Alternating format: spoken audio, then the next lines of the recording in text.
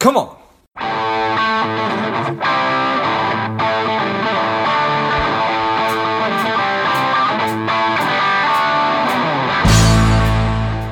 I've been asked by so many people over the past couple of years about how do I start a podcast, that I've developed and released a course that will teach you exactly how to do that step by step, from figuring out the kind of show that you want to have to understanding how all the technology works behind it, and then how to get great guests and keep the thing moving and how to grow it. So if you're interested in that, check it out. You can go to georgegrumbacher.com/podcast course, and you'll find it there. You can just go to the website.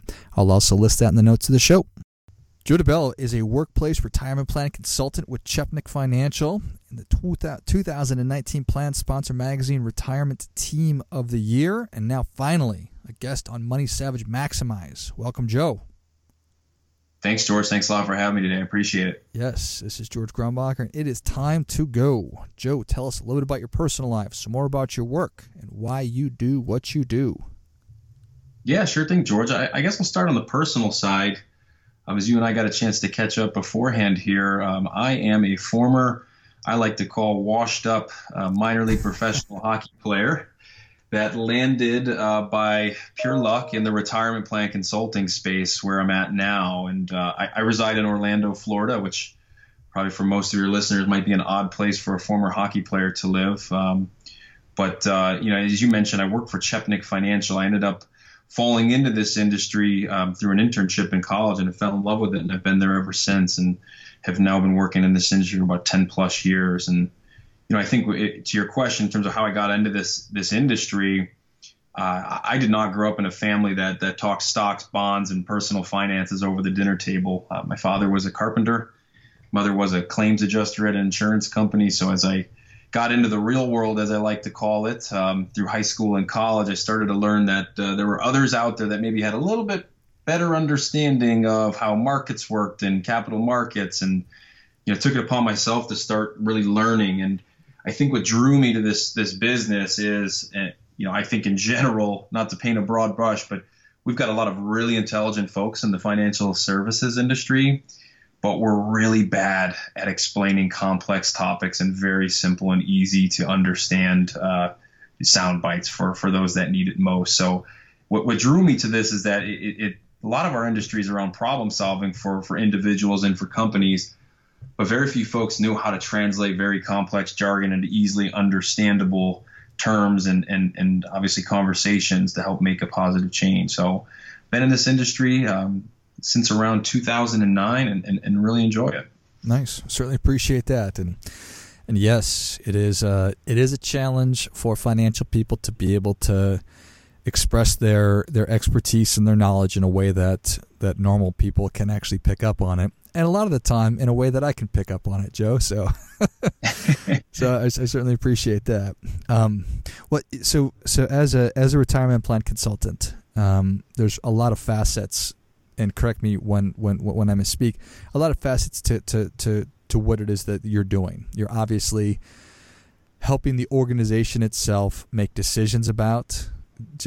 Let's perhaps break it down that way. Like how does you work with the actual company, and then how that translates over to the employees? Yeah, sure, George. And that's a perfect way of putting it. At our firm, Chepnick Financial, we are a one digital company, and collectively as a group across the country, we work with approximately about 3,000 different corporate retirement plans. That includes 401ks, 403bs, defined benefit pension plans. It totals around $45 billion in retirement plan assets and north of 600,000 individual participants.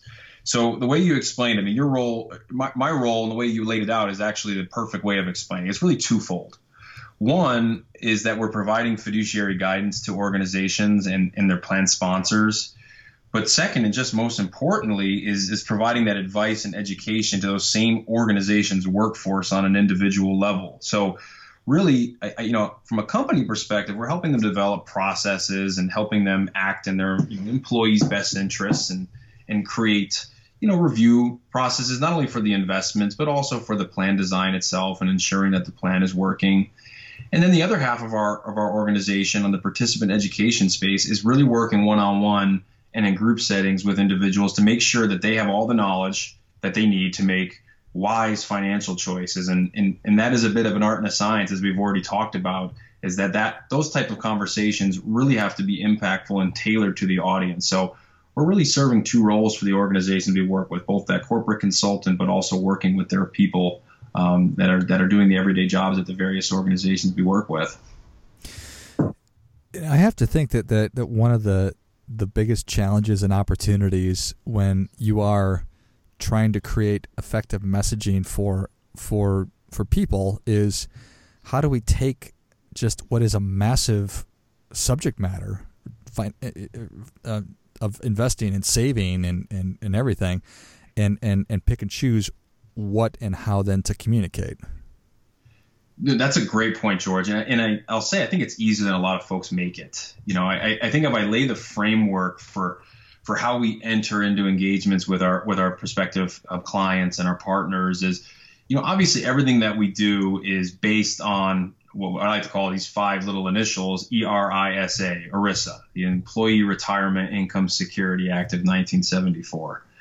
When that was passed, it really laid the groundwork for companies and those involved with the company's retirement plans. It set basic standards for how they were to monitor and how they were to act in a fiduciary manner for their participants. So plan sponsors, have a lot on their plate, both in managing the liabilities that are associated with their plans, and then secondly, making sure that the plan's effective and that it speaks to their employees. And I think as we engage with plan sponsors, what I've found, over the last decade or so, is that many plans don't really have a defined goal or even success metrics.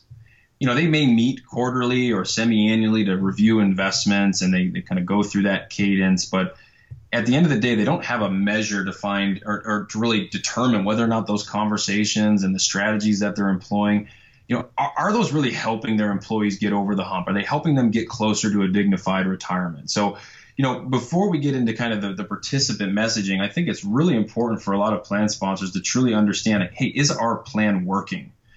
And we call it the 5 F's at our firm. We obviously focus on what most of our industry does, which is the 3 F's, the fees, the funds, and the fiduciary governance aspect. But the 2 final F's that we focus most on are efficacy, which isn't really an F word, but what it means is, is your plan working, right? It's a retirement plan after all. Is it helping your participants retire on time? And then the last one is fun. How do we take this really dry subject matter for the 95% of those in these plans? How do we take that dry subject matter and make it matter to them and make it speak to them in terms that they understand and make it impactful for them? So we always, we try to lay that groundwork for plan sponsors, and we've got a great graphic too, which I think speaks to some of these concepts, and our investment team put this together. But we're very visual, and we figure participants are as well. So, as we're talking to plan sponsors, helping them understand this framework for decision making and where they have the ability to make the biggest impact on their participants is really an important concept to understand. So we make it really simple. We draw it out using bubbles, right? And the larger the bubble, the bigger the impact it has on the probability of retirement plan success for their participants. And I think most of our industry is hyper-focused on investment performance. And rightly so. It's an important aspect of any fiduciary conversation. You have to make sure that you have top performing funds and that you have a process for monitoring those.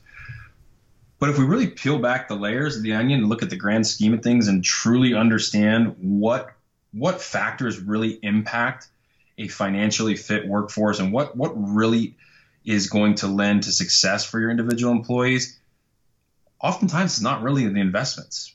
The number one thing that the participants control, which is their savings rates, right? So in our graphic, that is the biggest bubble we have on the page. The number one thing an employee can do to ensure the probability of success in retirement is to save more money, right? That's easy. That's easy to do. That's an easily controllable environment, an easily controllable factor for most participants.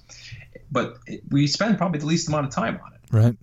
Some of the other factors that we look at too are working longer, spending less. Not really the things that you'd commonly associate with fiduciary committee meetings and retirement plan reviews, but in reality, those are the things that have the biggest impact. And then if we go down the line there and we start to look at some of the more minimal impact factors, certainly investment asset allocation plays a role, but the individual investment selection, one fund over the other, for a few basis points of performance really has very little impact on whether or not your employees are going to retire on time. So, if we pivot and we start having a little bit deeper of a conversation beyond, our normal fiduciary governance cadence of reviewing the investments and providing performance reporting, we really have to dive in and take a look at understanding that participant's mind. And fortunately, over the last decade or so, we've had some really great information come out on behavioral finance and automatic features from a few well-known professors in this space, Richard Thaler and Shlomo Benartzi. So there have been some concepts that have been rolled out that have been very successful in helping encourage employees and nudge them in the right direction that we can certainly talk a little bit more about. Yeah, I think that everything you said really makes a lot of sense. And it is just all too often overlooked. Oftentimes the simplest answer is the correct one. It's like, well, what's my rate of return? Well, that's an important question, but not nearly as important as what your savings rate is, and are you able to spend less and potentially work a little bit longer than maybe expected? And if you can really get your arms around those things right there, I think you're probably positioning yourself for success. So appreciate that. And I am interested very much in what some of those, I guess, automatic or plan features that can also help push people in the right direction are. Yeah, well, a lot of it ties to behavioral finance, right? And understanding how we create the framework for participants to make the right choice, the easy one. So, when the Pension Protection Act was passed a handful of years ago, it really paved the way for things like automatic enrollment and automatic escalation. And we've had a period of time to study the impact, and really what automatic enrollment and automatic escalation features were designed to do were to help get folks into retirement plans. We've all probably seen the data out there that by and large, employees in the United States generally just aren't saving enough to provide for a dignified retirement. So how do we help? How do we take that first step of even getting an employee into the plan who doesn't know what a mutual fund is, doesn't care to know, and really has had zero experience in investing? How do we get that person engaged and in the plan? Well, the automatic features have essentially solved that problem. We know that if we change the mechanism for how an employee joins a plan from an opt-in process, which was really the predominant way employees joined plans for many years and even still do today, which is proactively going out and making a choice to join a plan, we've made that process easier by implementing things like automatic enrollment, where if an employee takes no action, they're going to be enrolled in the plan at a rate that's set by the plan sponsor. And if they're fortunate, that same mechanism will allow them to automatically increase their savings rate, by 1 or 2% at some point during the following year. So by providing those automatic features, we've created an environment where, just based on behavioral finance principles, the majority of participants do not opt out from those features. So those have been a really big help to plan sponsors that are looking to boost participation in their plan, looking to get their workforce to a little bit more healthy place from a retirement savings standpoint. But that was really just scratching the surface. And I think as we've seen the success of automatic enrollment, we typically see plans that, maybe we're in the 10 to 20% participation rate range, add an automatic enrollment provision, and immediately jump from 80 to 90% participation rate and stick. So we know that that's working. So, how do we build on that, and how do we continue that conversation? And, these are the types of conversations we're having with plan sponsors and plan fiduciary committees to help create an environment to continue to nudge and encourage workers to create financially healthy habits.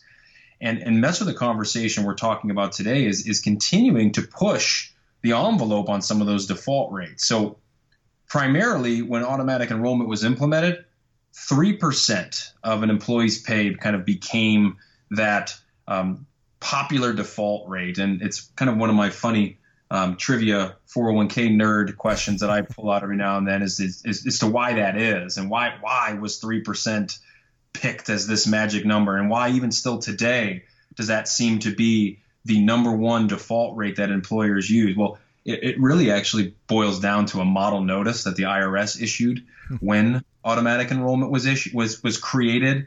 And in that model notice, they used 3% as a placeholder. So I think most plan sponsors and employers looked at that and took that as, well, 3% is in the IRS notice, so that must mean that's right. So, unfortunately, I think we've done our participants a little bit of a disservice with that. Yeah. In that, I think for most of us in the financial services world, we know that likely a 3% savings rate is probably not going to be enough to get any participants over the hump from a retirement savings standpoint. So much of the conversation now, much of the studies that we're seeing come out of the universities are, how far can we push that default rate without, essentially making our participants run screaming for the exits. And the data that we're seeing is that those default rates, up until you get around the 8% range, they're not really seeing a significant dropout from participants that are opting out of the automatic enrollment. So again, using some of these features, these automatic nudges that the participant does not have to think, does not have to understand complex jargon. They simply take no action and trust that their employer is guiding them down the right path. Those are the kinds of conversations that we're continuing to have, at the company level. Nice. I appreciate all that. That's interesting that, 3%. Why 3? Well, that's just because the way it's the way that we've always sort of done it. But now it's proving out that you can get that almost up to 8% without people freaking out too badly. I think that's really interesting right there. And even then, I mean, if we're talking that people need to be saving 15, 16, 17%, I mean, that's a good start, but you can't go from 0 to 60. So I appreciate that. As you're talking, what jumped into my mind is there's certainly employers out there that probably push back on this and say, well, I don't want to be maternal or paternalistic with my employees. I want them to be able to make their own decisions versus, I need to put them in a position to be successful, right? And maybe they're not going to get it this year, but maybe next year they're actually going to start taking advantage of it. What are your thoughts on that?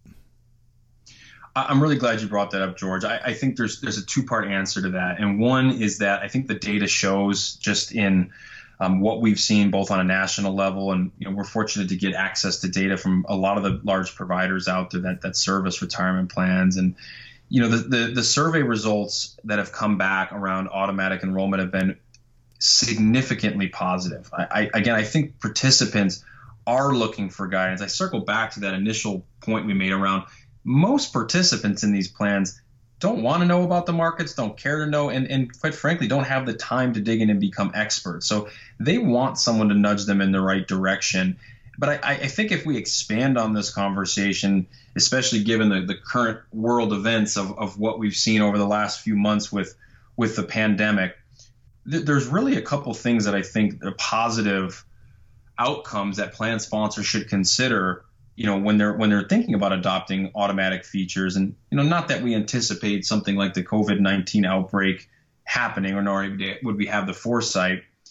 Plans that we've seen that have offered automatic enrollment in some cases, have created a necessary cushion for some employees that may or may not have had savings in the past had they not been automatically enrolled in the plan. Now, we know tapping into the retirement plan should be your last resort, but for many Americans, that was where they needed to go during this time period, especially in industries where they've been particularly heavy hit. So, I think the data supports that most participants are in favor of making this process easy, because if you think of the old methodology of enrolling in a plan, especially for a participant who maybe just didn't really have any exposure to these terms of the markets or investing in general, the amount of decisions that they had to make to even get in their plan was so intimidating that it was no surprise that participation rates in some plans and industries were in the 10 to 15%. They decide, hey, am I going to get in the plan? If I get in, am I going to contribute pre-tax, or what's this Roth bucket mean? And then if I'm lucky enough to get past that screen, then I've got to pick an investment. What's a small cap index fund? There's so many decisions that they have to make that quite frankly, many of them, A, don't want to be qualified to do, and B, lack the guidance to be able to be helped through those conversations, that this process has really increased action and has led to much healthier workforces. And I think what we'll see here in the near term, I know there's some legislation out there, and I think it's going to be significantly impacted or amplified by what's gone on over the last few months here, is this idea of auto-enrolling employees, maybe not first into a pre-tax or a Roth account, but into an emergency savings account where, hey, if I'm a new employee and I join your workforce, maybe the first $1,000 or first $1,500 that I save doesn't go into the 401k plan, but it sits in an after-tax emergency savings bucket that I could tap into if I run into an issue like we've seen over the last couple months. So that's kind of where I speak to. I think we've only seen the beginning of automatic enrollment features, and I think we'll continue to see adoption. And we're seeing less and less pushback because of the data that's out there on all different industries. One of our most successful automatic enrollment implementations was in the pest control industry, where you have drivers out on trucks spraying yards, for 8 hours a day that aren't in front of an HR team. So I think as participants become more and more receptive to this, employers are seeing the data and are becoming less and less concerned about automatically enrolling their employees. Nice. I love it. Well, Joe, Savage Nation is ready for your difference-making tip. What do you have for them?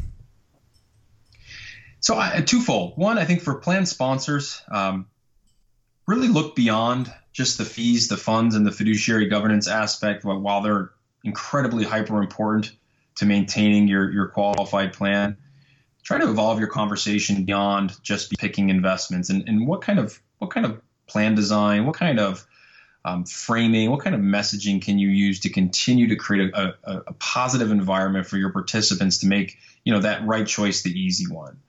And if you haven't done so already, go out, seek out a specialist fiduciary advisor, someone that specializes in qualified retirement plans. Bring that person into the fold. I think you'll really appreciate the outside input that they can give you and truly make a difference in your retirement plan. And I think from a participant standpoint, George, there's a ton of noise. And obviously, if you flip on the news about the markets moving and all the craziness, my tip to the participants in plans would be to keep your head down, continue to increase your savings over time.